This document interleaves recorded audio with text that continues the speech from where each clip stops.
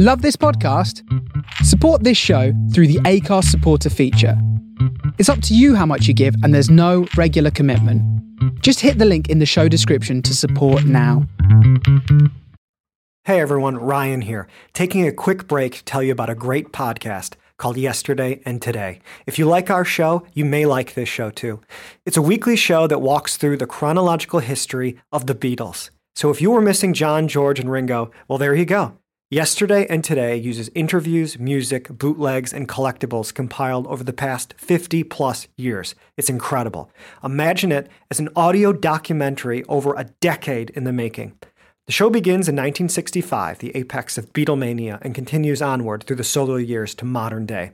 Wayne Kaminsky, father to our friends Paul and James Kaminsky, created this show, so you already know it's going to be great. The good news is, retrospect is eliminated wherever possible, so you will get the info straight from the time and from the source. Think of it like a podcast version of the Beatles anthology. Anyway, please check them out. I guarantee you will like it. Download the stream, as they say.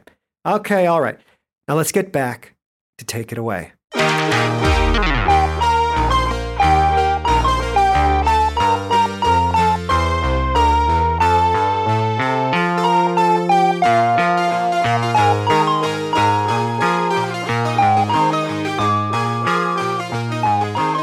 Welcome to Take It Away, the complete Paul McCartney Archive podcast. Hey everybody, welcome back to Take It Away, the complete Paul McCartney Archive podcast. We have a very, very special episode for you today. We are talking about Paul McCartney's 1997 album, Flaming Pie. We're recording this episode today on the 21st anniversary of the release. Wow, I cannot believe how much time is just flying by. And I'm in Burbank, California. I have Chris Mercer in Chicago, Illinois, and I have the Soda Jerker podcast gentleman in Liverpool, England, Brian O'Connor. Brian, thank you for joining us. Hey Ryan, hey Chris, nice to be here. And Simon Barber. Hi guys, thanks for having us. Guys, thanks for joining us today. Soda Jerker is one of my favorite podcasts, maybe my favorite podcast. It's Simon Barber and Brian O'Connor, two of the smartest guys I've ever had the pleasure of meeting. Well, I just met them, but I feel like I've spent hours and hours and hours with them already. They started this show back in 2011, and let me just read off a few of their interviewees that they've had on their show. These are some of the biggest songwriters and artists of all time. Alicia Keys, Andrew W.K., Andy Partridge, Ben Folds 5, Colin Hay, Dan Wilson, Gary Newman, Gilbert O'Sullivan, Neil Innes, Neil Sedaka, Nick Lowe, Noel Gallagher, Paul Simon, Rupert Holmes, Sparks, Squeeze, Stephen Bishop, They Might Be Giants, and one of my favorite episodes of your guys is Todd Rundgren, where he's like on the phone.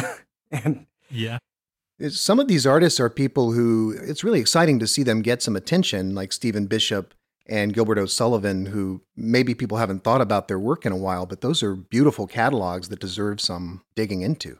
Absolutely. We just kind of go on our gut feeling about people, really. And there are certain people over time that we've loved, who we've wanted to speak to. And luckily, they've said yes. Yeah. Well, thank you guys for taking the time for being on our show. And let's just dive right into it. Flaming Pie. So the title of this album, Flaming Pie, comes from something that was dug up during the Beatles anthology. This is an article that was written for Mersey Beat, titled, Being a Short Diversion on the Dubious Origins of Beatles, translated from the John Lennon. This was written by John.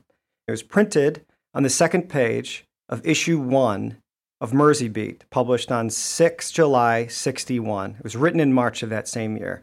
But this is that quote where, it came in a vision, a man appeared on a flaming pie and said unto them, from this day, you are the Beatles with an A. And I think it was actually You Are Beatles with an A, not the Beatles. Just an interesting little grammatical tweak there. You Are Beatles with an A. You Are Beatles with an A, yes. So the anthology's happening. We have McCartney, who's involved in this anthology project, and his record label is saying to him, you can't record an album right now. We can't release anything. you're not allowed to do anything. So he starts working on things like the Ubu Jubu Project. Have you guys heard that radio show? Yes, I've heard snippets. Yeah. Incredible. Some folks say Ubu. Some folks say Jubu.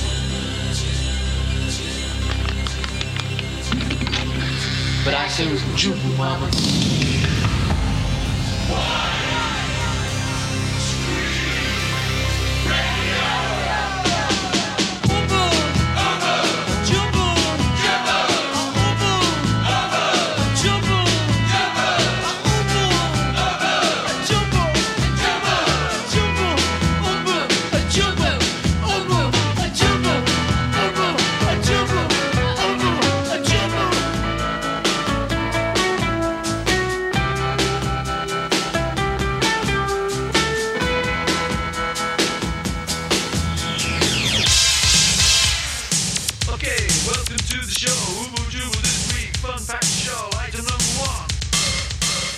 Yeah, what do you guys all think of that? What I've heard of it, it's pretty fun. I haven't heard the whole Westwood One version.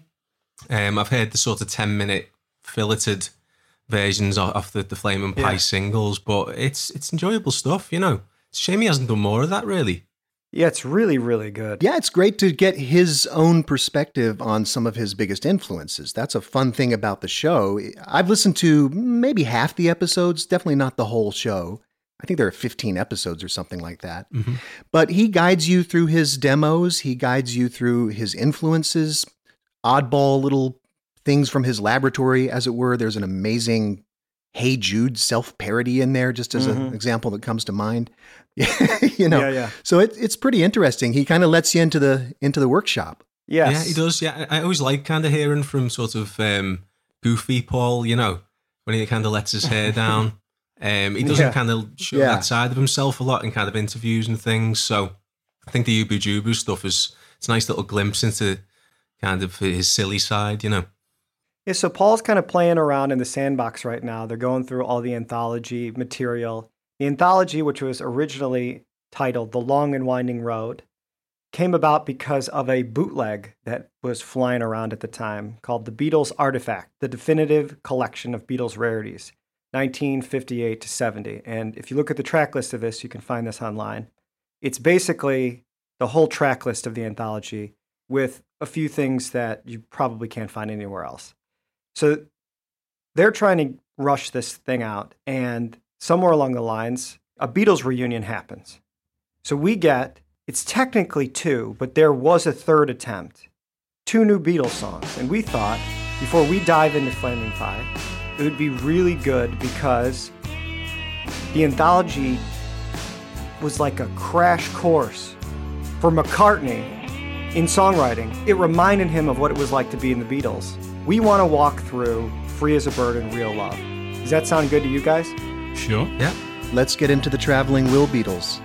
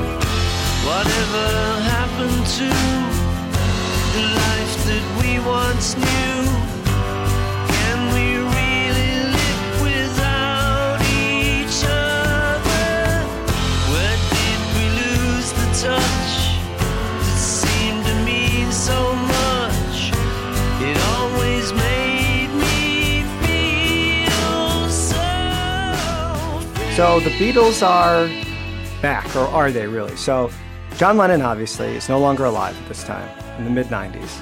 McCartney, Harrison, and Starr, they were going to originally record incidental background music for the project. Something flipped during this time, and there's all different stories.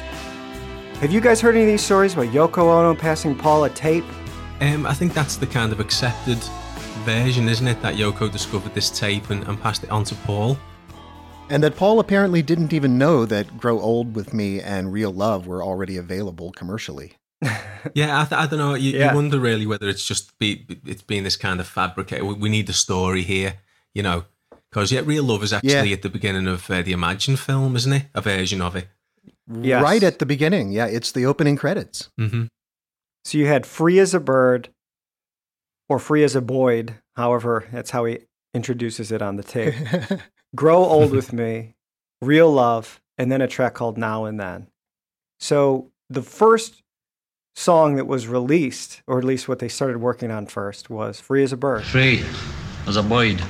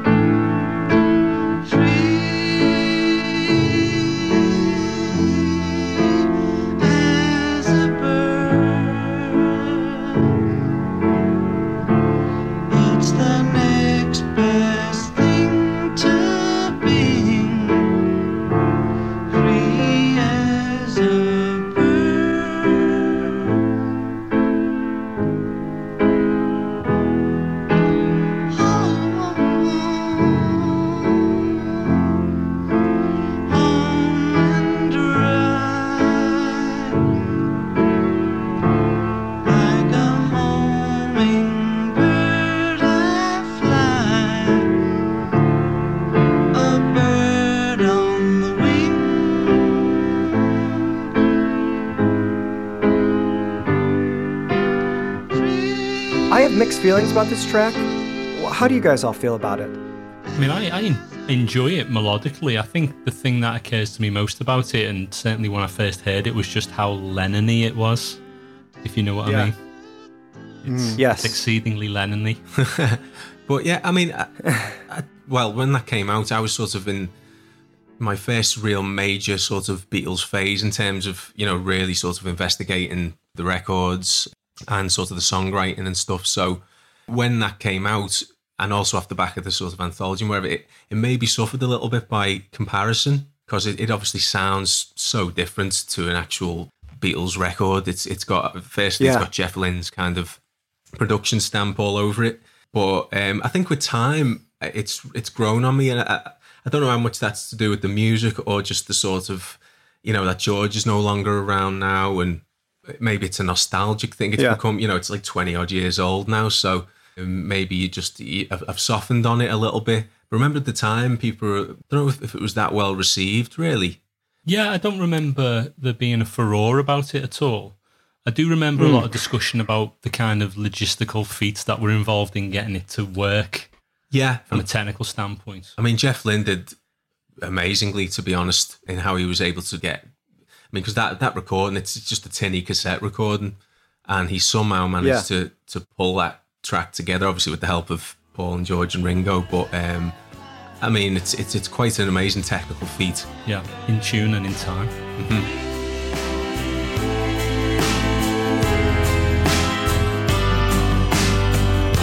Whatever happened to the life that we once knew? Always made me feel so free. I like the song, you know. I was listening to the demos of it, and yeah, this song is pretty well realized in the demo. And there are quite a few versions of it, of him sort of playing around with it. Mm-hmm. But the Jeff Lynne-ness just wrecks it for me, as I already hinted. It sounds like Cloud Nine. It doesn't sound like the Beatles. It sounds like a recent George Harrison song. So much as I might like the demo, I just don't need this Tweeter and the Monkey Men version of it, you know? Yeah, that was one of Paul's fears, too, when Jeff Lynne... He was right. Yeah. I don't know, this might sound like a George record. Well, it does.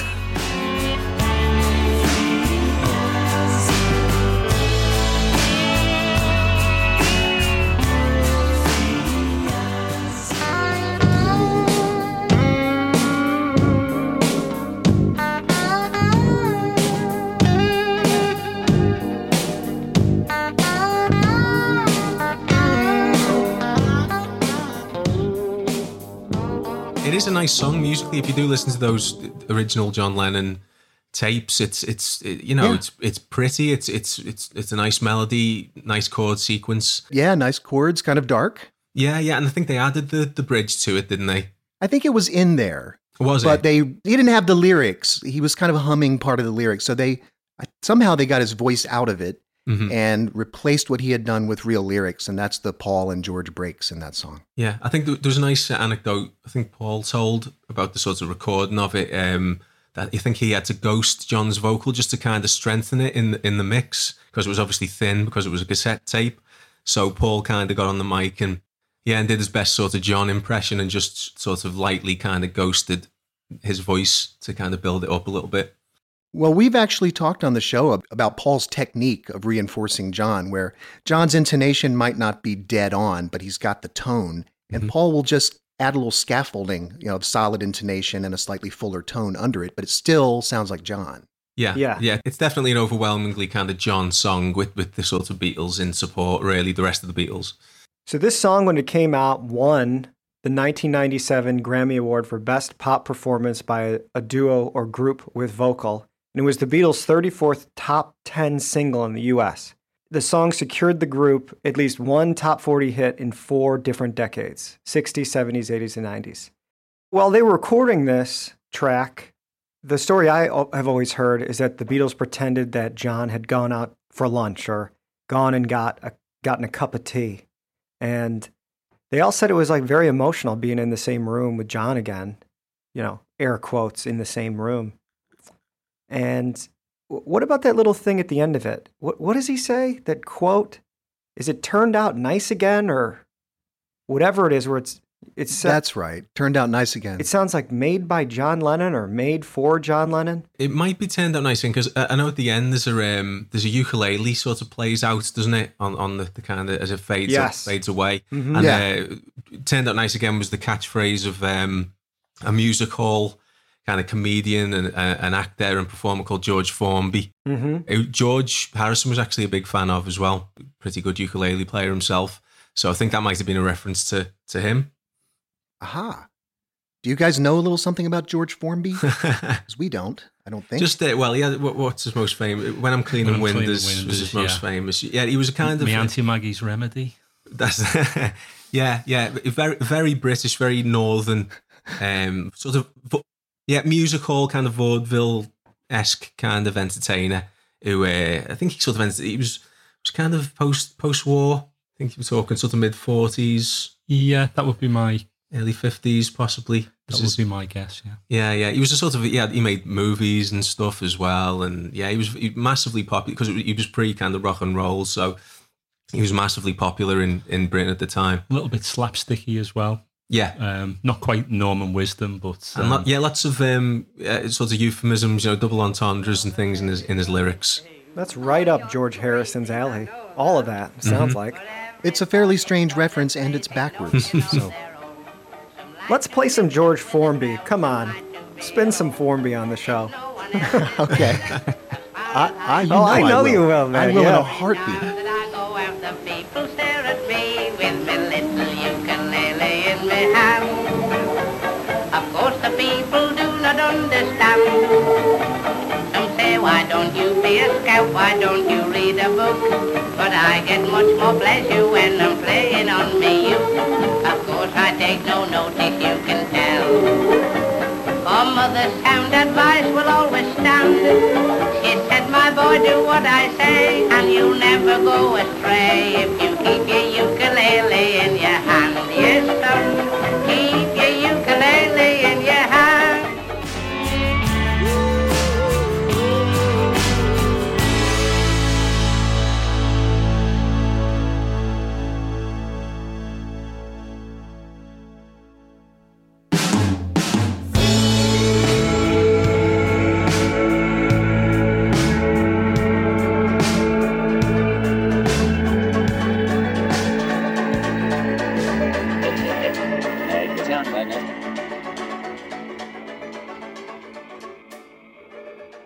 Well, I don't like this ending. It's such a self-consciously Beatles thing to have the second ending that's kind of trippy. And Paul even does the bass line, Yes. So that's a little on the nose to me. Oh, yeah. There's a little bit of sitar, isn't there? Is there as well? Yeah. So Free as a Bird was greeted with mixed reviews. It was released and criticized by Carolyn Sullivan in The Guardian as a publicity gimmick, exploiting the Beatles brand and owing less to the Beatles than to Lynn. Andy Gill in The Independent called the song disappointingly low-key. George's guitar weeps gently enough when required, but the overall effect is of a dirge. Yikes.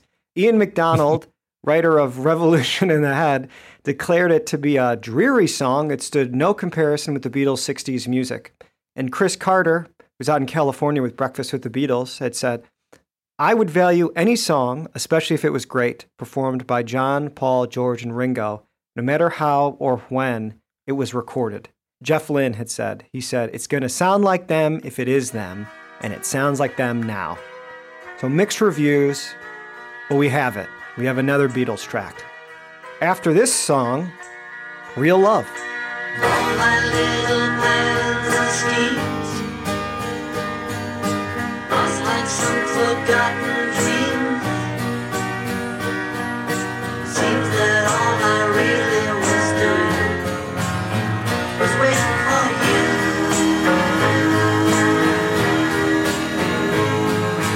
Just like little girls and boys playing with their little toys. Seems like all we really were doing was waiting for love. No need to be alone. No need to be alone. It's real love. It's real. Yes, it's real love. It's real. I personally love Real Love. How do you guys feel? Yeah, again, it's another nicely put together track. It's very much a kind of John song. Nice chords, Absolutely, nice melody. It's maybe compared to Free as a Bird, it's maybe more Beatles-esque in the sound. Yes. It's maybe it's kind of slight, but it's nice enough. And I think it's interesting really because what Ian MacDonald said, it bears no comparison with the. Well, he was talking about Free as a Bird, but it bears no comparison with the '60s work. I think that was kind of an unfair comparison to make because while they are the Beatles. It was the Beatles in the mid-90s, you know what I mean? So if Right. John had been alive... Yeah, and keep in mind the songs were written in the late 70s. Well, that's it, yeah. So, you know, it couldn't be expected that they would sound like 23-year-olds, you know what I mean? They weren't. They were middle-aged men. So it's a middle-aged men sounding record, and that's not a bad thing, you know? And as I approach middle age, it's kind of, that's probably why I like it more. It's real, it's real love. It's real.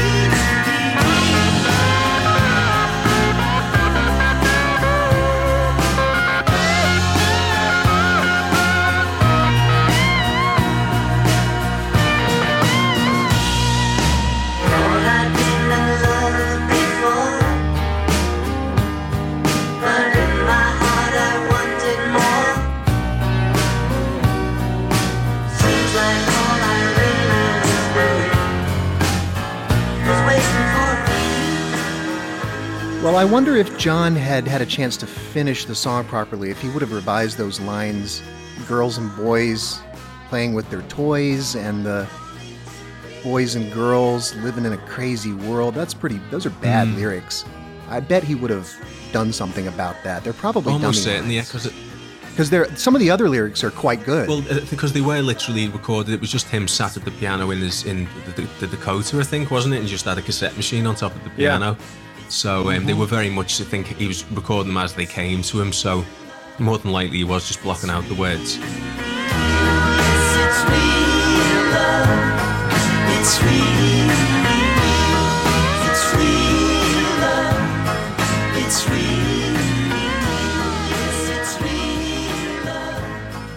It's real. So, once again, Jeff Lynne did perform this technical feat of getting the song to be overdubbable, basically. It's impressive. You know, nowadays, I have a colleague here at Northwestern whose specialization is audio scene separation, and he can actually take a string quartet that's recorded in stereo and separate it into the 4 parts. So his technology now would be able to separate out the piano and the vocal and give you a little control there. But Jeff Lynne back in the late 90s would have just been, well, mid-90s actually. You know, you couldn't have separated the 2 parts and you would have to chop it up. I'm thinking mid-90s you didn't have like beat matching technology either. So we would have to chop it up and, you know, match it to a grid to get it to be steady enough you could overdub parts. So it is impressive that he pulled this off. Absolutely. I think there was a lot of like time stretching involved, wasn't there? And pitch shifting and that sort of thing to get it to run right, especially since the original source was coming off That's a right. cassette. It was cassette, yeah. So, you know, you're going to get some sort of pitch variance there on playing that back as well. Mm-hmm. Yeah, and a ton of noise reduction, and that's probably one of the problems with these records. You can sort of hear the artifacty, poor mid-90s noise reduction they're using on it, but I think it was in that Jeff Lynne documentary, Mr. Blue Sky, from a few years back, and Danny Harrison said when it came to those Beatles reunion tracks, Jeff was the only person who could do it. Obviously, he had a love of the Beatles. You know, he was trusted at least by George and Ringo at that time, and he was the only one who had the patience and was pernickety enough to sit down and just make it work. You know, no other producer would have had the patience. I guess his affection for the Beatles is such that he would commit that kind of time and patience to it. Mm-hmm. It's so much work. But to have the opportunity to be in the room with the other 3 Beatles, I'd take that work on. Oh, yeah. I mean, that would be definitely a thrill for Jeff Lynne, wouldn't it? Because he'd kind of permeated part of the Beatles camp by that point, but you know, this was an opportunity to go even further. And I mean, he built a lot of his career on not sounding like the Beatles, but certainly showing a great deal of influence. Yeah, I remember in that same documentary, in talking about those sessions, he said, you know, he sort of couldn't believe his luck. You know, he'd be sat in the control room, and then Paul would come in and say, "Oh, do you just want to come and check these backing vocals?" And he was like, "All right, I'll fucking check them." He was just so thrilled to be there. You know. Well, it's John who said at some point, some interview, Electric Light Orchestra were the sons of the Beatles. Like Jeff is the Beatles' son in a way, musically. So yeah, it's perfect. Chris, you like ELO stuff, right? It's just some of the later stuff that you're not interested in. apparently I liked Jeff Lynne's production a lot in the 70s. But sometime in the 80s, he becomes the go-to guy for aging rockers, and he makes them all sound the same. The sound he's getting, not only is it hyper compressed, like every track is hyper compressed, but the results of that is that it's really stuffy sounding. There's no sense of space in it at all. Everything seems to be right on top of you all the time. You know, he has that signature snare sound, and it's really frustrating to listen to. He does a track on a Randy Newman album from 1988. It's a kind of a cool track, I guess, but he makes it sound like Jeff Lynne. And of course, there's the Traveling Wilburys stuff, which Ryan and I were texting about this somewhat hilariously last night. I hate the Traveling Wilburys. Really? I can't stand that stuff. So I think actually maybe just that association alone is enough to, it sounds like Wilburys to me. It's the Beatles sounding like Wilburys. It just freaks me out. This is where we might fall out, you see, because we love the Wilburys. Yeah. So does Ryan. Well, we're going to fall out a lot today, I'm afraid. This is a tough period for me. Well, I love that first album. The third album or the second album or whatever it is, I haven't spent a lot of time with it. But the first album I find fantastic. Yeah, great. I mean, great songwriting. I mean, I know what you mean. I mean, it's very much an acquired taste, Jeff's production style. And I personally enjoy it, but I can understand completely why others wouldn't, because I mean, one school of thought about production is, you know, that you shouldn't be able to identify the producer in the final record. That's right. And I think that's one reason why Flaming Pie is interesting, because Jeff he's obviously present on that record, but you know, he's you can kind of hear his touch in there, but it's kept to a sort of acceptable level for non-Jeff fans. Certainly on acoustic guitars. Yeah, for the most part, I agree with you about that. I always felt that Jeff had a really distinctive approach to acoustic guitars. Yeah, the layering. And the way that he pans them and stuff. Very distinctive acoustic guitar part. I mean, Got My Mind Set on You. That's classic. And also ultra close miking and a lot of compression. Yeah. Yeah, I mean, again, it's like with the Free as a Bird thing. I think, personally anyway, I think those albums have worn really well, you know, and now sort of with some distance, and obviously now we've, you know, Roy Orbison and George and Tom Petty are no longer with us, and so I think there's maybe a sort of sentimental attachment to it now, but I think the songwriting, if you put aside the production, is really great. It's so strong, and there are very few examples of five kind of strong kind of songwriters and, you know, big kind of rock stars all working together in such perfect harmony. I think for that reason alone, it's a noteworthy, or they're noteworthy records, you know. Right. Seems that all the little boys and girls Real Love hit number 4 and number 11, respectively, in the UK and US single charts. So, you know, a hit of sorts. And there was a bit of controversy over the fact that the song was not included on BBC Radio 1's playlist. It was almost like they had banned the song, but when they had dug into who was actually buying the record, like the label, it was like 41% teenagers. And Radio 1 ended up, you know, playing the song in the end. But yeah, from John to George to the Traveling Wilburys, you know, this is kind of music that Jeff Lynne touched, but I'd say he deftly touched. Maybe not everybody feels that way, but we have Beatles songs nonetheless. I found all the demos of Real Love. It's partly I'm Steppin' Out. Half the time he's singing I'm Steppin' Out really slow and then switching to the Real Love chorus, which is he's singing as real life. There are like 8 or 9 versions of Real Love where he's swapping out parts of other songs, even older songs. He sometimes sings chunks of older songs in there. woke up this morning, blues around my head. No need to ask the reason why. Went to the kitchen, then I jumped back into bed. Something nasty in the sky. No need to be afraid. No need to be afraid. It's just real life. Real life. It's just real life. It's just real life. A little boy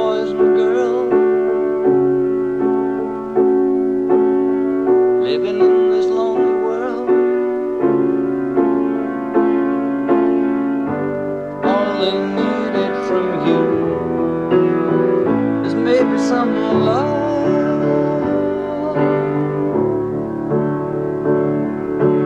All the little girls and boys playing with their little toys. All they really could do was maybe some love.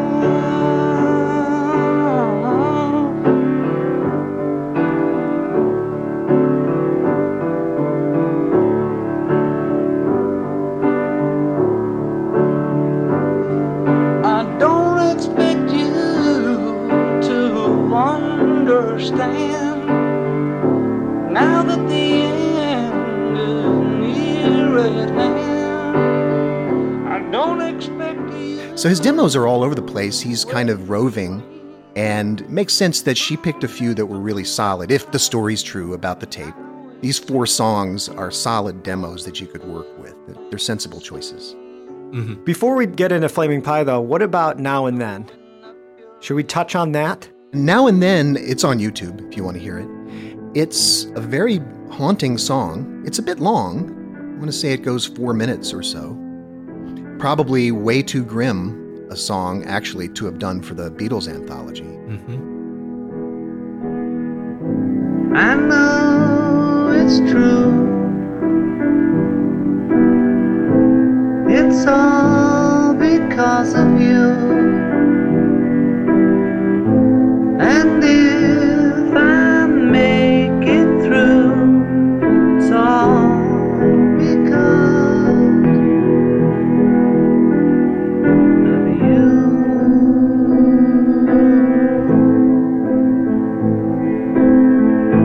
And now and then, if we must start again, well, we will know for sure that I love you.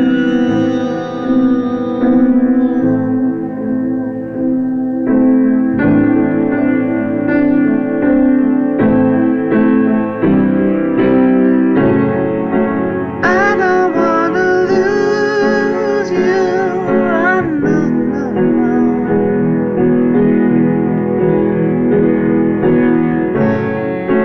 lose you or abuse you. Sweet darling. There's a interview that Paul gave a couple years ago, and Paul was talking about, well, we have one more song that's kind of knocking around that George didn't like. And, now that he basically said, now that George is gone, I may call up Jeff and finish that off and give you guys one more Beatles song. Yeah, there's one more Beatles song that they could potentially finish. Paul and Ringo. RTL2 présente Paul McCartney.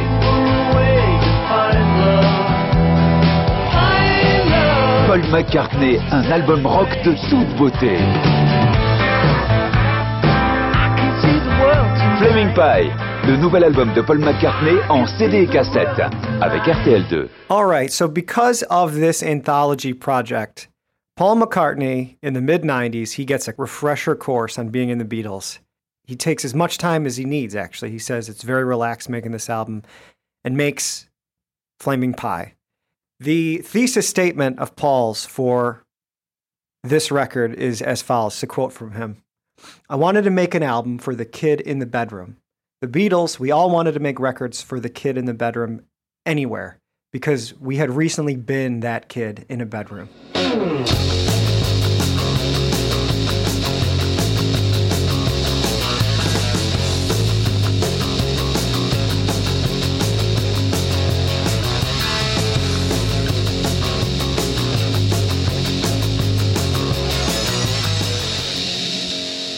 Before we get into track 1 on side A of the record, I'm going to kick it over to Chris Mercer to give a bit of a breakdown on Flaming Pie. Well, a breakdown of my take on it. I'm looking at the track list here. What do we have? 2 extra tracks here? We have Broomstick and Looking for You, and that's pretty much it for Flaming Pie proper, right? Yes. About 16 tracks. Okay, of these 16 tracks, I like 5 of them pretty well. By pretty well, I mean they're okay. They wouldn't crack my top 100 Paul McCartney songs. Okay. Then I have another 4 or 5 songs here that I reckon I'm supposed to like, but I'm not buying it. And then there's the rest of them. So I'm not enthusiastic about this album, and I know I'm going to get in a lot of trouble for that. But I'm not finding a whole lot to like here, and even the stuff I like, I'm not in love with. So I guess what I want to say is that other than Broad Street, we have reached the low point of the podcast for me. Wow. Okay, well, what's going to be an all-out brawl between you and me today? Because I have a lot of affection for this album, man. So, I'm going up against probably all 3 of you and most of the fans and a lot of critics today. But I think this is a really weak album. Well, Brian and Simon, where do you stand? Because I love this. I love this record. I have a lot of fond memories for it. I could tell those stories all day, but I'm interested in what Brian and Simon have to say. I understand where you're coming from with that. I mean, my initial reflections on this album before I revisited it were probably mixed as well. I thought, well, I sort of felt that McCartney might have been coming out of a slightly naff kind of period at that point. I don't know if the word naff is familiar to you, but it's a kind of a British expression for kind of crap. And he felt, it just felt like he was maybe still in that slightly uncool phase, and maybe there was just a small handful of tracks on this album that I remember being really of much quality. But then revisiting it, I think I've sort of changed my opinion slightly. And I mean, there's always been some tracks from this that have hung around in my consciousness, if you like, which I'm sure we'll get to when we actually go in detail on each track. But overall, my initial impression was I remember that I didn't love this, and then revisiting it now, I'm sort of have a better view of it. Yeah, I mean, I have, I suppose, quite a sentimental attachment to this one, because this was the first of Paul's solo albums I ever owned. I got this for my 18th birthday, in fact. Yeah. It was off the back of the anthology, really, because that had recently sort of been on television, and I had the CDs of those, and I just kind of started to investigate kind of Paul's solo output. So I got this CD for my 18th birthday, and so I have that kind of attachment. I know what Chris means. It's maybe that there are tracks on there that I want to like more than I do. I can maybe hear what Paul's reaching for on them, and maybe they just don't quite make it. But on the whole, I really I find it quite a cozy listen. I find it's sort of warm, right? As a sort of nice casual vibe. It's Paul not. It's interesting what Ty said about Paul coming out of a sort of slightly, where he a slightly uncool period. Sort of late 80s, early 90s, he was pretty uncool. He wasn't very kind of uncool, I'd say. Yeah. Yeah, I mean, obviously he was he was packing out stadiums. He was doing fine, but just in terms of like the prevailing attitude towards him was he was a bit of an embarrassing uncle, and I think sort of once the anthology came out, maybe that was a little reminder that this guy was actually at one point probably the coolest guy on the planet and wrote these incredible songs. I think people did actually need reminding of that at that point. And so off the back of that, he was maybe even reminded of how sort of good and how cool he was. And he stopped sort of trying too hard, possibly. Maybe he tried a little bit too hard on sort of Flowers in the Dirt and Off the Ground. They may be a little bit overproduced. The song's a little bit overworked, and on this it's just kind of you can picture Paul with the acoustic guitar kind of just sitting down and just coming up with these songs. There's not, like I was talking about sort of production earlier, and how if a producer gets too much in the way, it can affect how you hear the record. In this, that doesn't happen. There's a sort of intimacy to it. There's no sort of barrier between you and the songs. It feels like Paul's just singing right in your ear. The songs aren't sort of overproduced, overworked, or over-arranged. They're not harmonically too complex. A lot of the chords are very, very simple, but that's all that's kind of required. So from that perspective, I think it's pretty strong. It's a minor entry maybe in the canon, but I've got quite a fondness for it. It's as Brian said, he definitely moved away from the kind of very slick production techniques of some of those 80s records. And I think in the context of the time as well, it was sort of the kind of album he needed to make, because obviously Linda at the time was ailing. So, it was probably a pretty horrendous time, well, almost certainly. I think you can hear it in certainly in the ballads, in Paul's singing. There's a certain vulnerability to his singing and to some of the lyrics as well, which is maybe unusual for Paul. He doesn't often open up that much in the songs, but I think in this one, he can't help but kind of reveal a little bit about what he's sort of going through. And I think on that level, it works for me anyway. There's quite a touching scene in that documentary, actually, where he's playing Calico Skies in the studio with Linda sitting next to him. And that's probably a good distillation of what Brian's talking about, I think. Mm-hmm. Yeah, I mean, a lot of what you're saying sounds pretty reasonable to me. I do, in the end, hear it a little differently for several reasons. One is I have zero sentimentality about this album. This came out when I was in grad school, and I wasn't listening to Paul McCartney much at the time. And I gave it a couple listens and was like, wow, this is really boring. That's how I heard it. It sounded depressed and tired to me. What you're hearing as maybe reflective, I'm hearing as like his voice sounds kind of worn out at times. And the songs often sound way too easy. A lack of harmonic complexity is always a problem for me, frankly. And that's one of the big problems with this album for me. The songs are, kind of cookie cutter chord changes and very simple melodies. And I'm not looking for that from Paul McCartney. And so I see people kind of, critics especially, lining up to congratulate him for being, more like everybody else. Oh, finally, he wrote an album that's like everybody else would do.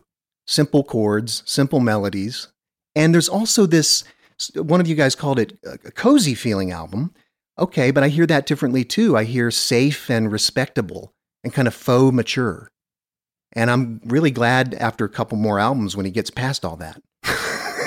But I just don't hear it the same way. We're hearing the same thing for sure, but it's not resonating with me. So I was born in 1986, so I think I'm the youngest guy on the show right now.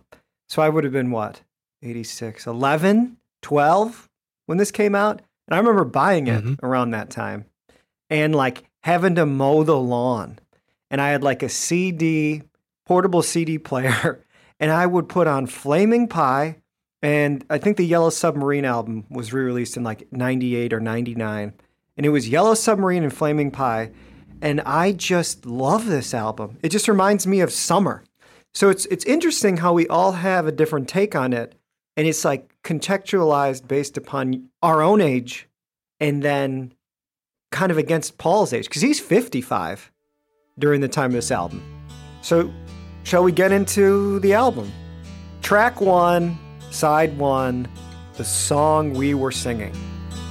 For a while we could sit, smoke a pipe, and discuss all the vast intricacies of life. We could jaw through the night, talk about a range of subjects, anything you like. Oh yeah. But we always came back to the song we were singing at any particular time. Yeah, we always came back to the song we were singing at any particular time. So this song was written in January 1995 in Jamaica and was recorded November 6th to 10th, 95 at Paul's Hog Hill Studios. And, Chris, I'll kick it right to you. Where are you at with track 1? This is one of the ones in my category that I more or less disregard on this album. This is too easy. This is one of the too easy ones. Verse, chorus, verse, chorus, verse, chorus, and simple chords and looping little repetitive melodies. It's a bit like That Would Be Something, slightly more developed. Okay. Brian, Simon? It's not a standout. I think there's things to recommend it. I like the kind of power of the chorus when that kicks in. I like the sort of unusual meter of the words in the verse, which is not something Paul does a lot of, like the way he crams so many words into the line. I think that has a certain sort of charm to it. He starts doing that more in the late 90s. I think it might be a slight rap influence. Possibly, yeah. But I do like that about it. For a while we could sit, smoke a pipe and discuss all the vast intricacies of life. Yeah, we could jaw through the night, talk about a range of subjects, anything you like. He's clearly sort of reminiscent lyrically a little bit about the 60s. The sort of parties and things, they'd sit long into the night and sort of talk philosophy and get kind of heavy, you know. He describes that as jaw through the night, which I think is quite a distinctive line. I like that word, the use of that word, jaw. Yeah. Yeah, that is cool. With the harmony over it, yeah, that's great. I think it's a cool way to start an album, to have this mid-tempo triple meter thing, open out the album with a nice, very relaxed feeling. That's cool. I think my problem, though, is that if you were to stop the song after the first verse and chorus, you'd have it. Yeah, it doesn't develop. That's it. Yeah. That's the song, you know. I actually love the lyrics in this song. I may agree with you guys who are like, yeah, it's a simple song, but take a sip, see the world through a glass, and speculate about the cosmic solution. To the sound, blue guitars cut up in a philosophical discussion. I think that's very good for Paul, especially in this time period. No, I agree. Absolutely, yeah. Absolutely. I like vast intricacies of life. Yeah. I think he's always thinking, isn't he? I think that's one thing that's maybe overlooked about Paul, is there's a love of language in his songs. Even, you know, he's criticised a little bit as a lyricist, but I think that's... He'll often drop in an interesting word. Like, what was... on Chaos and Creation, was it? English Tea. Peradventure into the song. I mean, he's always thinking for these moments. Even maybe the more nonsensical kind of lyrics, there's something in there, you know, a little quirky sort of turn of phrase or something to kind of keep your interest, you know. And I think this one ties in quite nicely with his voice at that moment as well. I know it was said earlier that you thought maybe that his voice was kind of sounded a bit tired at this point, but I think this is probably one of the last albums where he really was still able to, you know, produce that kind of gravelly sound. And when the way he ends some of these phrases on this track particularly, I think it sounds nice when he's pushing his voice a little bit. I think maybe it was around sort of 2010 maybe his voice started to kind of deteriorate a little. Certainly live, you know, he was really starting to struggle with the kind of rockers, you know. And that was why it was nice when he did that Kisses on the Bottom album, because you sort of, you know, he didn't have to kind of break out the rock voice. He could just kind of relax into his head voice. And you know, it was really nice to just hear him doing an album that way. Well, I actually think he goes through a period here that starts on Off the Ground. Ryan and I talked about this. About half of Off the Ground, it sounds like 80s Paul. His voice sounds crystal clear. The other half, he sounds a bit rough. And it seems like there through about Driving Rain, he goes through a bit, sort of a bad singing period. Driving Rain in particular, he really struggles at times on there. And he was aware of it. Yeah. They tried to redo the vocals and they didn't come out much better. But then his voice comes back after that. I do think on Flame and Pie, though, it kind of, for us anyway, it works to the album's advantage. That just that little bit of age creeping in, a little bit of bit of grit. On this song, it definitely does. Yeah. I agree. Paul's playing Bill Black's bass, Elvis Presley's bassist. Mm-hmm. I had no idea. I was digging around. I'm like, I just thought this was an electric. He's playing a double bass. Pretty cool. I think he's doubling the because on the verses, I'm pretty sure that's an electric bass on the. Yeah, it sounds like it, doesn't it? Yeah, I think he's doubling it with the upright bass on the choruses, possibly give it a little bit more depth.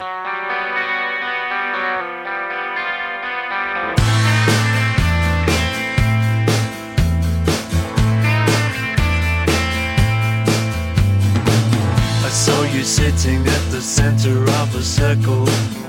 Everybody wanted something from you. I saw you sitting there. I saw you swaying to the rhythm of the music. Got you playing, got you praying to the voice inside you. I saw you swaying there. I don't care what you wanna be. I go back so far, I'm in front of me. It doesn't matter what they say. They're giving the game away. Hey, hey. I can see the world tonight. Look into the future. See it in a different light. I can see the world tonight. Well, let's move on then to track 2, The World Tonight. So this tune was written in 1995, August, in America, recorded November 13 through 17, Hog Hill. This is a single off the album, and so this is where the album takes a bit of a dip for me. I don't hate this song. I don't necessarily love it. I think it is a good second song on a Paul McCartney album. It was picked as the US single, like the opener to promote the record, which even when I was like 12 or 13 years old, I did not understand why Young Boy wasn't the single. And I mean, turns out it was in the UK. The biggest memory I have of The World Tonight is that anytime I'm in a Chili's restaurant in the US, or at least during the 90s to the 2000s, to like 2009 or so, this song came on. And I was always pleasantly surprised to hear a Paul McCartney song out in the wild. That's how I feel about it. Okay, yeah. This is actually one of my 5 that I like on this album. Interesting. Now, this is maybe one of the more Jeff Lynne sounding ones, but I'm overlooking that because I think it's a great tune. I like the way it builds up into the chorus where he's in his upper register in the chorus. And yeah, I'm down with this one. Brian Simon? Yeah, I really like this one. I think it was nice to hear him get into a slightly heavier mode guitar-wise. I like that riff. Yeah, the demo is raging electric guitar as well.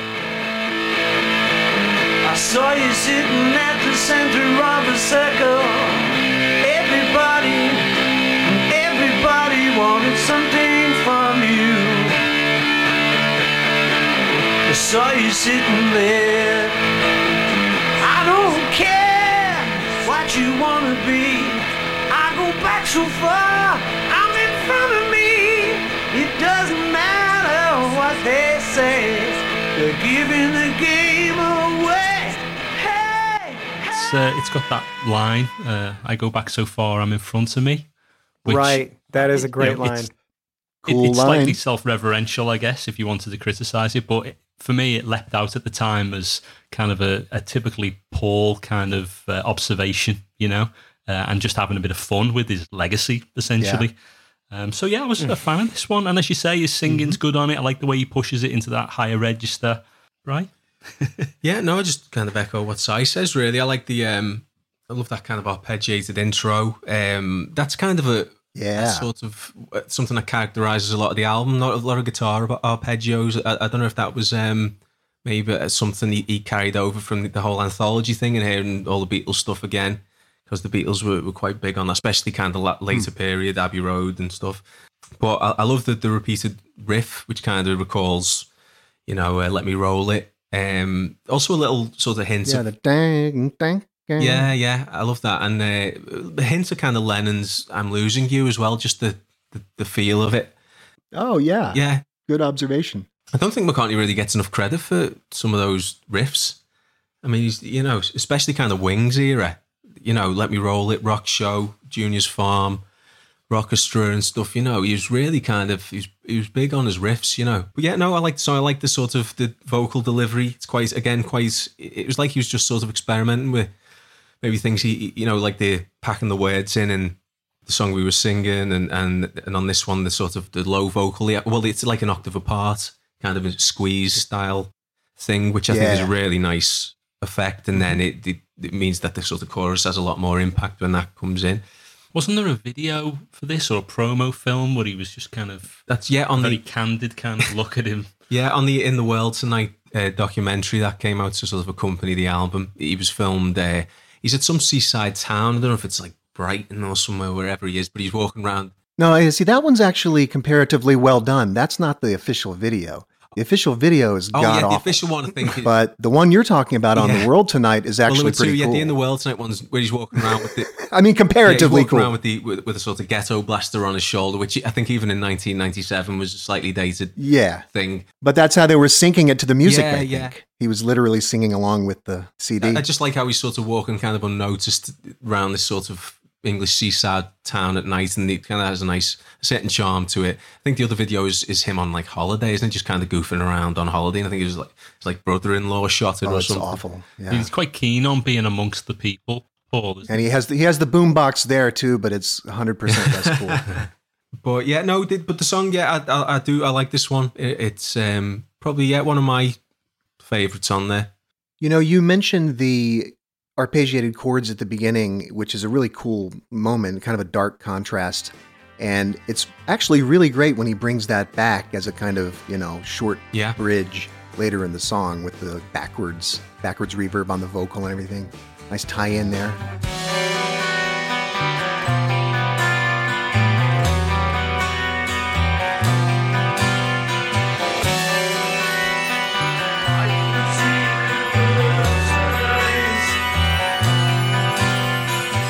I wonder if that was maybe a Jeff Lynne contribution, because I know he's good at those little sort of, like, just those little bridging kind of moments. I know Tom Petty talked about, how if he was struggling with a song or, needed something else, Jeff would always sort of come up with an interesting chord to throw in that got you to the next section. So, I mean, I can't say for sure, but it sounds like it could be a Jeff Lynne. Maybe, because I don't remember hearing those chords on the demo. Yeah. Seems like he just starts right in with the verse. That sounds like something he might suggest. I can see the world tonight. Look into the future. Seeing in a different light. I can see the world tonight. Look into the future.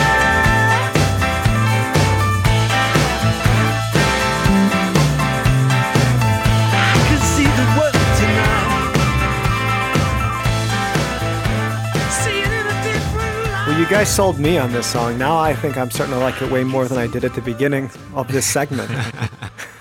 It was also the song in the movie A Father's Day, which I've never seen, but there's apparently a different movie mix. Have you guys seen that? Don't bother. That would be my advice. I did see that. Yeah, with Billy Crystal and Robin Williams. Yeah, it's awful. Don't go there. Yeah, I mean, it's directed by Ivan Reitman, Yeah, but, it's been proven that he has feet of clay several times, So should we move on to the third track? If you wanna, man. Mm-hmm. If you wanna love me again, I'll take you for a ride in my Cadillac. You'll be in the front, we'll be in the back. When you're ready, let me know. I'll be waiting to make arrangements for the trip. To make arrangements for the trip. To make arrangements for the trip. This is on my blacklist on the album. Tell me why. Tell us why, rather. Same reason as track one, really. It's just a bit half-baked. I suppose better than track one. I just don't find much to like here. Cookie cutter sort of chord changes and repetitive structure and Well, Paul said, at least what I pulled during the research, he's like, I wanted to write something that would reflect America. For when you're driving across the desert on that big road with the flat horizon. I guess he also wrote it in Minneapolis during the American tour that they were on, somewhere in May in 1993. She's like up in a big skyscraper, way, way high up. And he's like amongst the clouds. And he's like, this is where he got the inspiration for the song. So, well, I do like the big guitar sound of it, which speaks to the subject matter, and the 12-string, sounds really nice. But it's a bit tired. It's another one that sounds a bit tired. The vocals are a bit sleepy and low energy. Brian, Simon? Yeah, I'd probably agree with Chris on this one. I mean, I think it probably achieves the goal of being a kind of, driving with the top down kind of song across the American landscape kind of thing. But musically, it never quite sort of takes off. Probably could have been relegated to B-side status. You could maybe say there's shades of maybe things we said today in there in the that kind of A minor to E minor chord change and the general feel of it. So it could be another one where he was maybe had the Beatles in mind, possibly when he was or even maybe subconsciously when he was writing it. But nicely played, nice guitar. I think is that one of the ones he did with Steve Miller? Yeah, it is. Yeah, I agree. I actually am going to agree with that. I wonder if we should stop and talk a bit about Steve Miller here. Yeah, as we're getting into him. Paul and Steve Miller first worked together on the song My Dark Hour. 69, right, yeah. Yes, 69. And that song appeared on a Steve Miller album, Steve Miller Band album. And Paul actually seems to have some affection for that.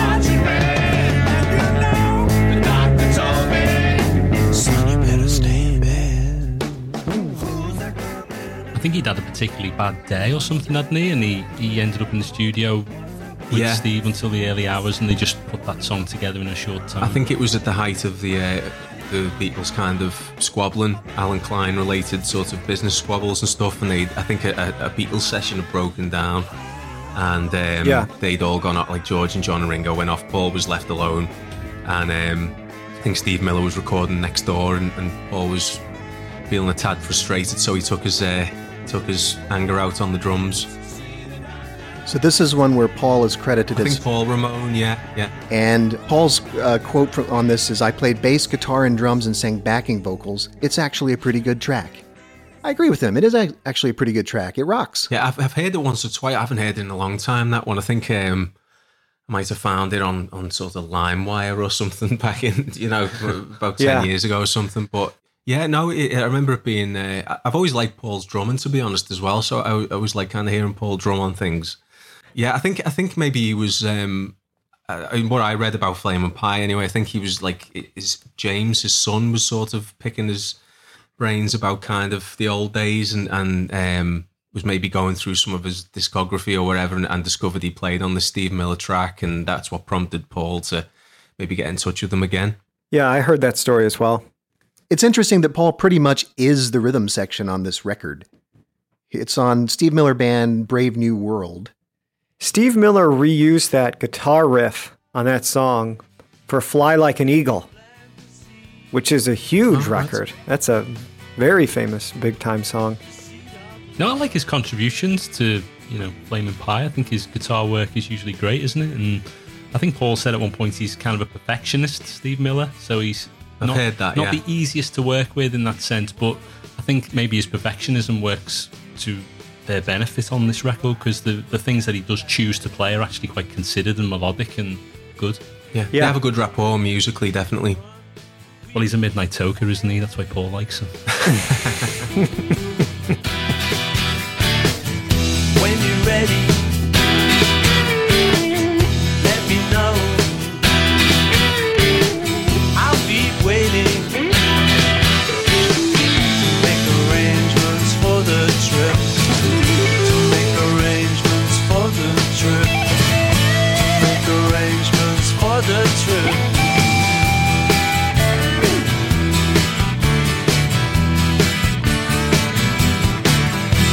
Well, yeah, let's move on to track 4, Some Days.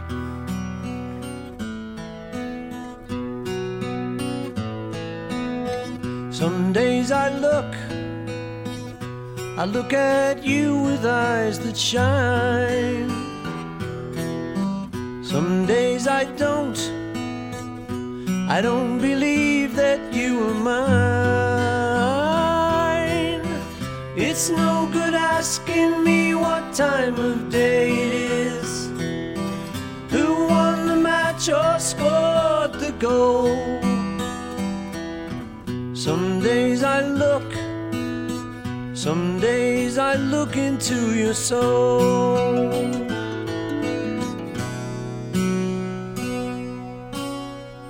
Sometimes I laugh I laugh to think how young we were. Sometimes it's hard to know which way to turn. Don't ask me where I found that picture on the wall, how much it cost or what it's worth. Sometimes I laugh to think how young we were. On March 18th, 1994, Linda was doing a photo shoot for a cookbook, and Paul was waiting in another room, and he took a couple hours, and when Linda was done, she showed up, and he's like, "Did you get bored? What did you do?" And he's like, "I wrote this song. Want to hear it?" Plays her some days in its entirety, and they recorded this track November 1 through 3, 95, and then again with the overdubs that we'll get into in a second, June 96. And this is a great, great, great song. Chris, what do you think? Okay, well, this one's on my list of, I think I'm supposed to like it, but I don't. Okay. I can see why people would like it. I get what it's doing, but it doesn't do it very well from my point of view. The orchestrations by George Martin, somewhat unusually for me, I don't like them. They're cloying and precious. It's just faux classical stuff. There's a little spot on there with a really annoying little faux classical oboe that makes me want to hit the skip button every time. We don't need anybody else to tell us what is real. Inside each one of us is love, and we know how it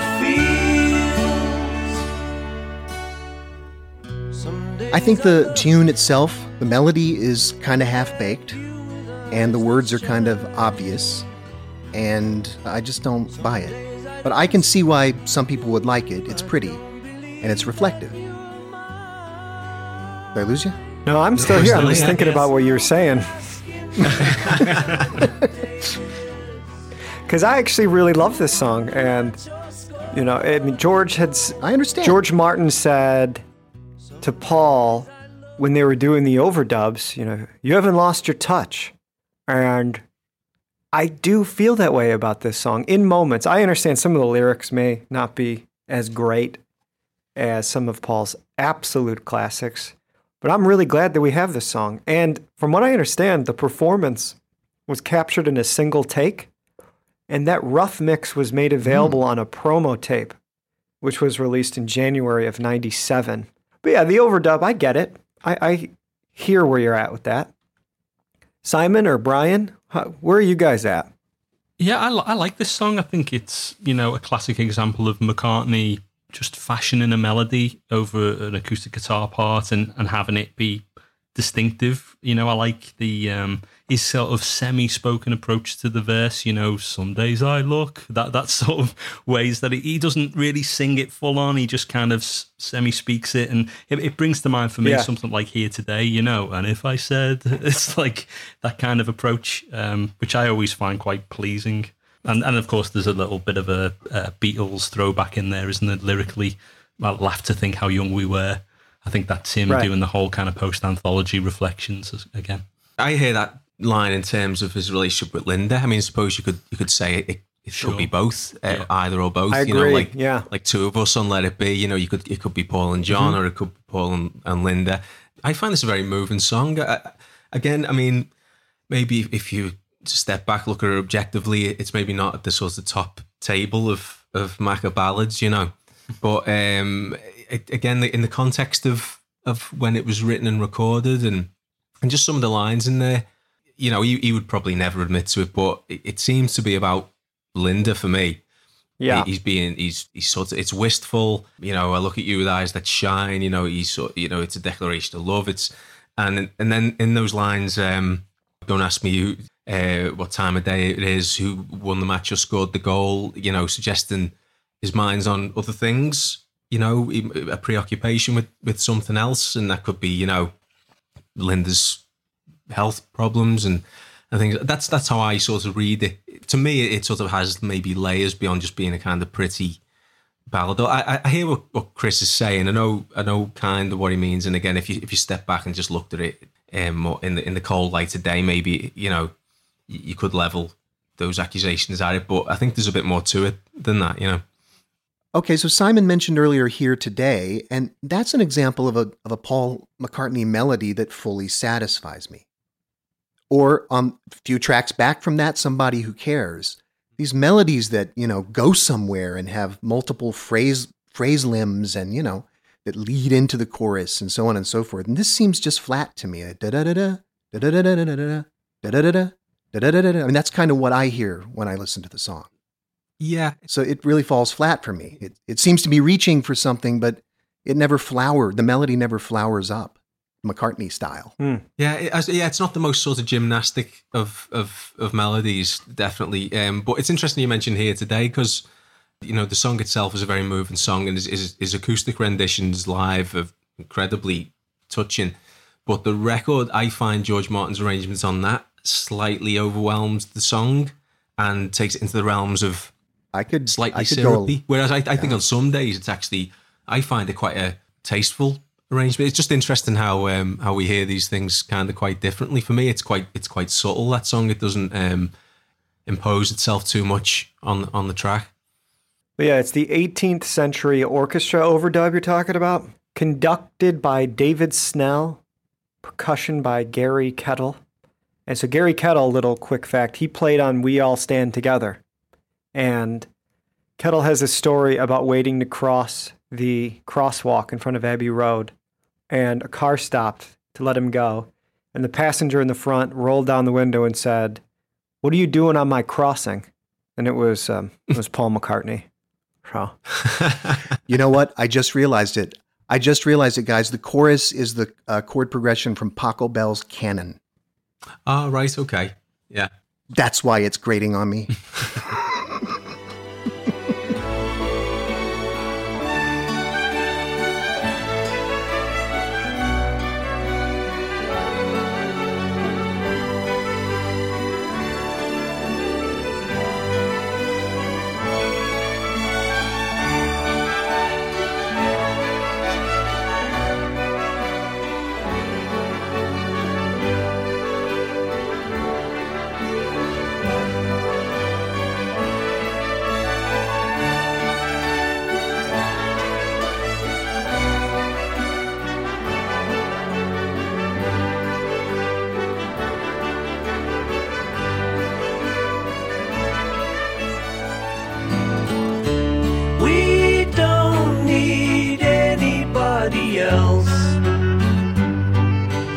Tell us what is real inside each one of us is love, and we know how it feels. I think that about wraps it up on some days. Let's move on to the next track. Track 5, Young Boy.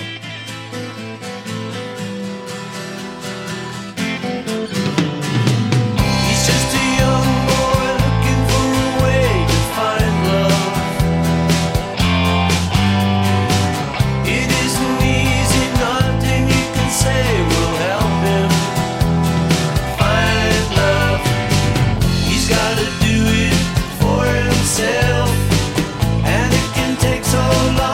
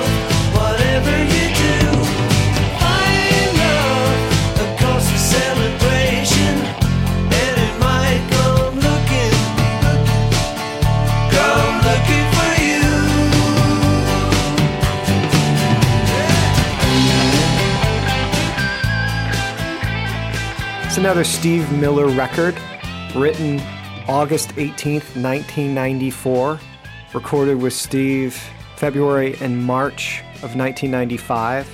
This was the first single off the album in the UK, released April 28th, 1997, and hit number 19 there. B-sides are Broomstick, which we'll get to in a bit, and Looking for You, and again, a Waiting for Linda song.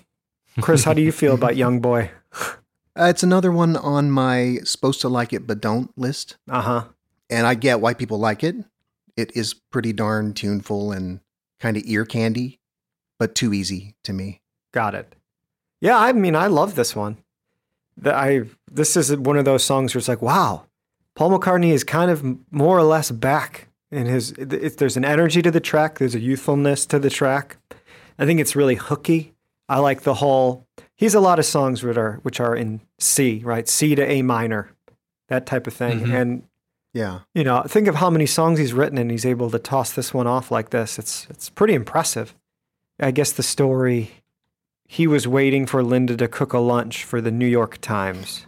And again, it's just this whole album is waiting for Linda. Yeah, he tells this great story about working on the song in a little room somewhere, and he's kind of polishing it off, and he realized that some girl is asleep on the couch there.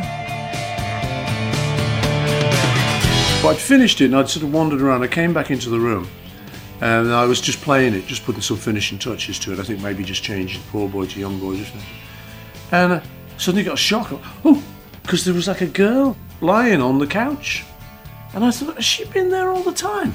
Because I hadn't seen her. I don't think she had been there all the time. She sort of woke up and said, oh, that was nice. And she explained she'd been having some trouble with her boyfriend and he'd had some sort of illness and all of this. I think she'd just come in here for a kip.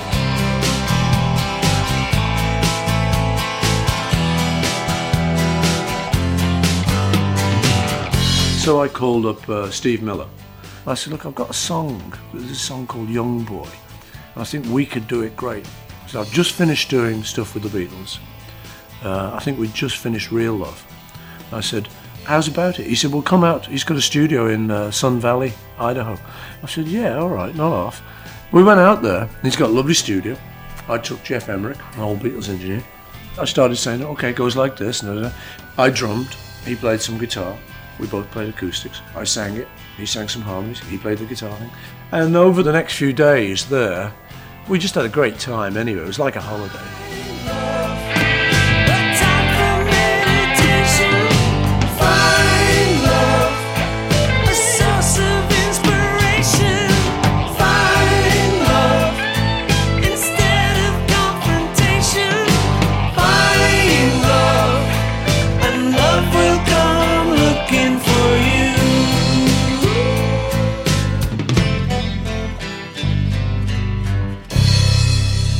When they were recording guitars in Steve's studio, there was some small room that had no cabling into it. It was either like an elevator or a lift or some.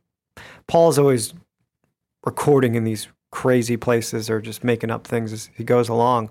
And they like quickly put mics in this tiny elevator and they're getting the guitars. And he played this song on the rooftop of the MPL building at 1 Soho Square in April 1997. And Paul announces, this performance like, yep, I know I've done this before. So, I don't know, there's just a youthfulness to this track. It's fun. We haven't heard from Brian or Simon yet.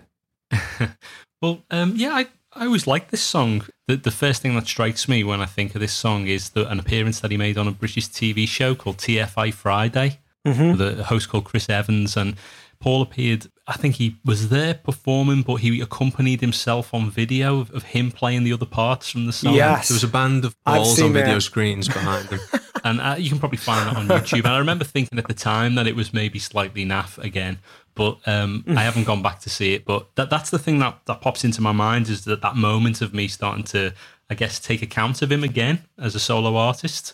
And as you say, the song is simplistic in a sense, but it's another great example of him being able to just fashion a memorable tune from, C, A minor, F, and G, I guess, whatever the chords are. But it sounds like it's roughly in that kind of Yeah, and I think it's another, again, going back to the whole anthology influence, he was talking about how simply and quickly the Beatles would record things, especially in their early period, so before they stopped touring and became kind of strictly studio. And I can kind of hear that in it as well. And, Chris was saying earlier about, from you expect kind of something more sophisticated harmonically from a Paul song. But when you listen to a lot of those early songs, just off the top of my head, something like What You're Doing from Beatles for Sale. I mean, chordally speaking, it's like D, C, and G.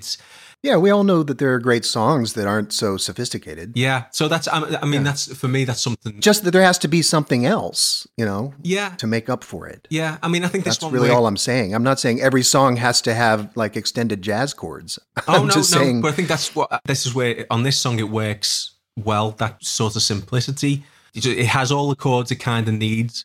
And I think that's something, again... I know, I totally get it. That's why it's on my, I could kind of see why people like it list. Yeah, Yeah.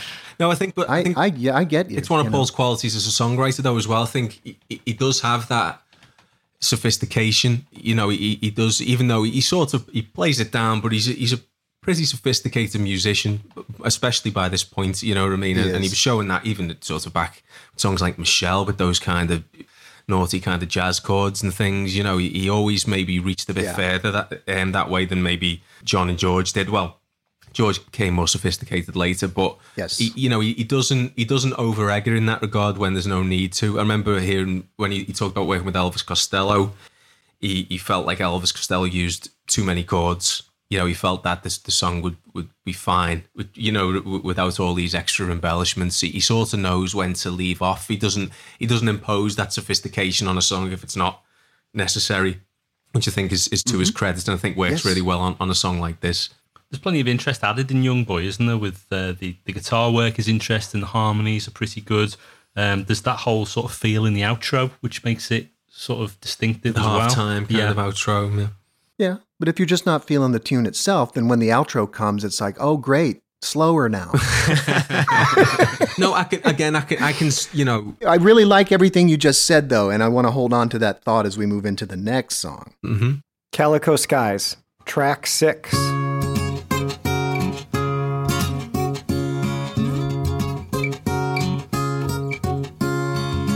It was written that I would love you from the moment I opened my eyes, and the morning when I first saw you gave me life under calico skies. I will hold you for as long as you like. I'll hold you for the rest of my life.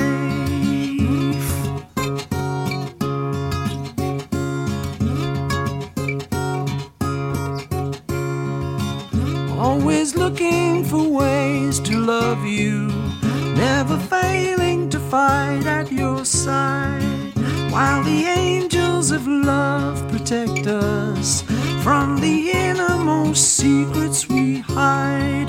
I'll hold you for as long as you like. I'll hold you for the rest of my life.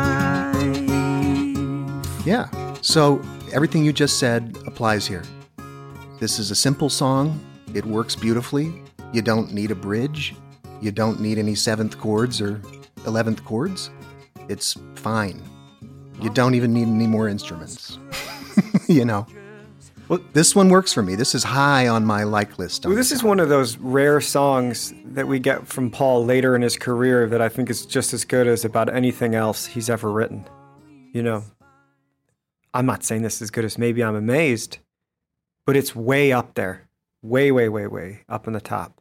We'd agree with that. Yeah, absolutely. So, Chris, what makes Calico Skies different than Young Boy?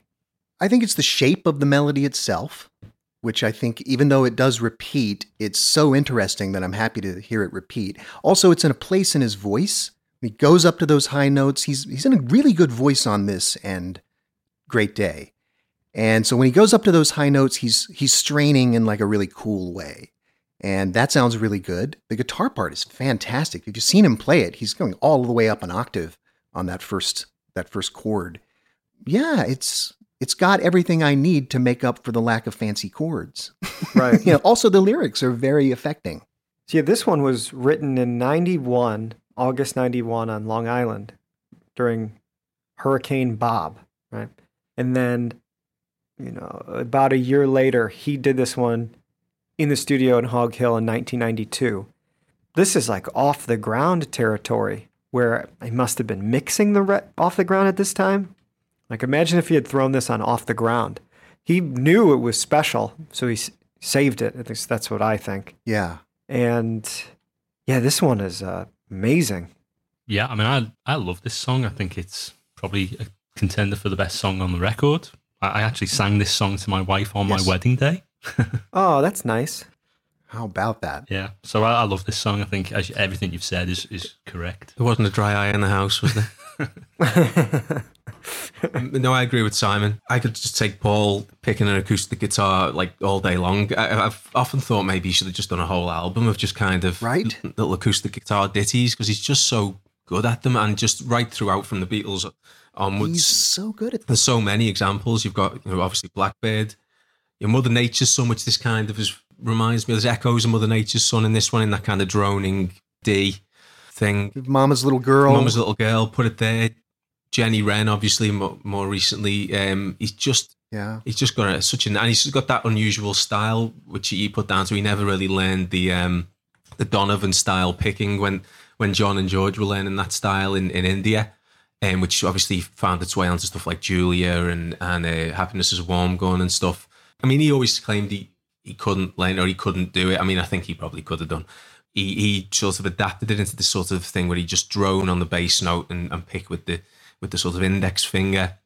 He just works it to great effect on this, Yeah, as you say, you mentioned the melody. I was kind of at the top of his range, but it's kind of quite a bold gambit, that, really, to sort of just start a melody right up at the top like that. But he really gives it some sort of conviction, And it kind of, the guitar part it's almost kind of Greensleeves-esque. You can imagine some sort of courtier in Tudor times, kind of wandering around with on a lute or something playing it. I don't know, but it's got that kind of vibe to it, a slightly sort of oldie English kind of thing.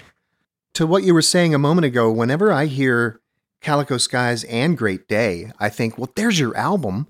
You want a whole album of that? There's your Flaming Pie. I mean, I'd be happy. That with would that. be fantastic. He recorded Great Day during the same session, I think, didn't he? Yeah, that's right. Yes, 92. Yeah. As I say, I can listen to Paul do that kind of thing all day long, no problem. He should have done an album just like that, and an album of just him and piano. I think he should have just done a voice and piano record as well at some point. Yeah, I'm with you. Well, he tried, you could argue, in 74 with one hand clapping, but that was never really released. There's some of those where he's at the piano kind of winking at the camera in a bolo tie somewhere in America. I love that footage. Man. Yeah, he does all give you a ring and Let's Love and stuff, doesn't he? The Peggy Lee song you wrote. And it's great. And his piano playing's fantastic on that. Again, there's just so many facets to him, really. When you sort of go in close, he's just a great acoustic guitar player, great piano player. He's just kind of, it's annoying, quite frankly, but I think he makes it look so effortless. Yeah, it's really annoying, isn't it? It's so, I think people, he makes it seem so effortless that people sort of think it's kind of facile, but it's really hard to do, he got that way from just working at it. For the rest of my life, I'll hold you. For as long as you like, I love you. For the rest of my life.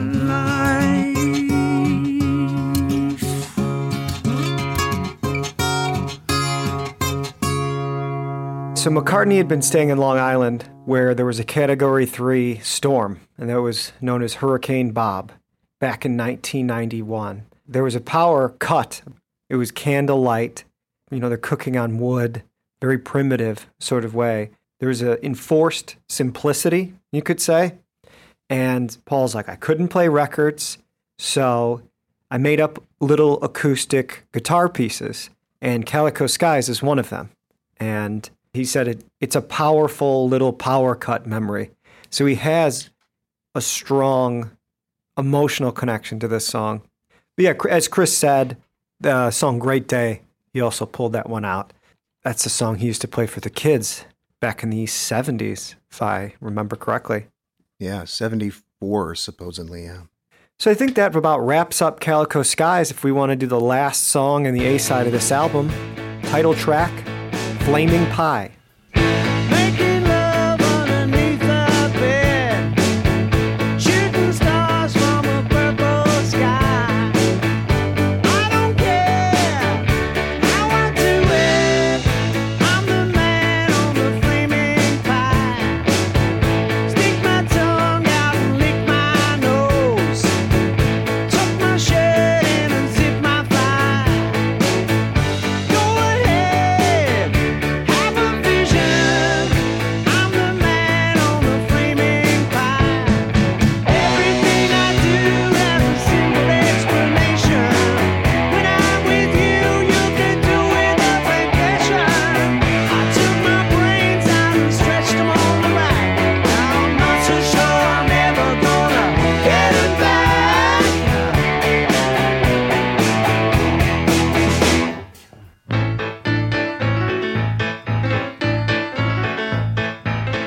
So this one was recorded February 27, 1996, in a day. You know, we had mentioned John's quote that I said incorrectly at the beginning of the episode. And I don't have many notes for this song other than, you know, it's essentially a Paul solo record with some Jeff Lynne overdubs on it. It's like a 90s Lady Madonna. That's exactly how I hear it as well. It's a bit of self-parody or self-pastiche. He's kind of doing a Beatles thing here. The lyrics, you know, Paul's written some really cool nonsense lyrics over the years, and these aren't up to Jet standards of nonsense lyrics. These aren't up to Junior's Farm level. This is really self-consciously psychedelic or something. You don't think this matches Monkberry Moon Delight in Insanity? No way. That one's hard to match, I think, in terms of insanity. Yeah, kind of what I was implying. But yeah, I think that's clearly what he's going for. I think he's sort of harkening back to that sort of free association kind of nonsense lyric thing. I mean, I think this is fine. This one, it's a bit of fun. It's probably the only real glimpse you get of kind of, you know, as I mentioned earlier, kind of goofy Paul, you know. The rest of the album is a little bit more sort of serious and maybe a little bit pensive in lyrically. I mean, I know this one, I think, was written pretty quick. I think it was he jamming with Jeff Lynne, and then I think when they sort of finished it off, they decided they just wanted to record it in sort of 4 hours or something, which again I think was maybe trying to capture the spirit of those early Beatles sessions, you know, because when they'd have like 3-4 hours to get a song done. Yeah, I think you're exactly correct on that one. And it feels that way. I get the same feeling out of this one as I do Young Boy, where it's like it's fresh, there's a youthful energy to it. Maybe not the best song on the record. Yeah, they sound like they're enjoying themselves making it. Yeah, exactly. Everything I do has a simple explanation. When I'm with you, you could do with a vacation. Kind of a little peek into McCartney's mind. He has exacting standards. And he's poking fun at himself in this whole song. It's fun. It's fine.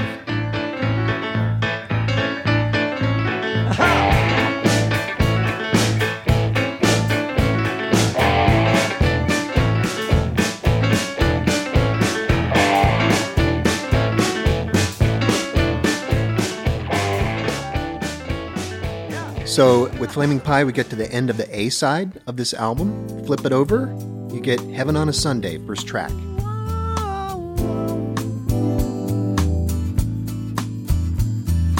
Peaceful, like heaven on a Sunday.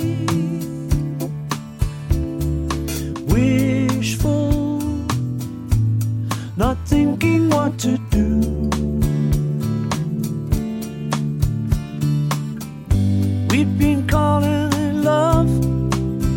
but it's a dream we're going through. And if I only had one love, yours would be the one I choose.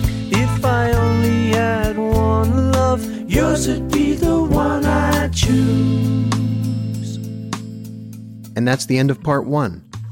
Join us next time for part 2 of our conversation on Flaming Pie with Brian and Simon, our special guests from Soda Jerker on Songwriting. My fingers in the bay.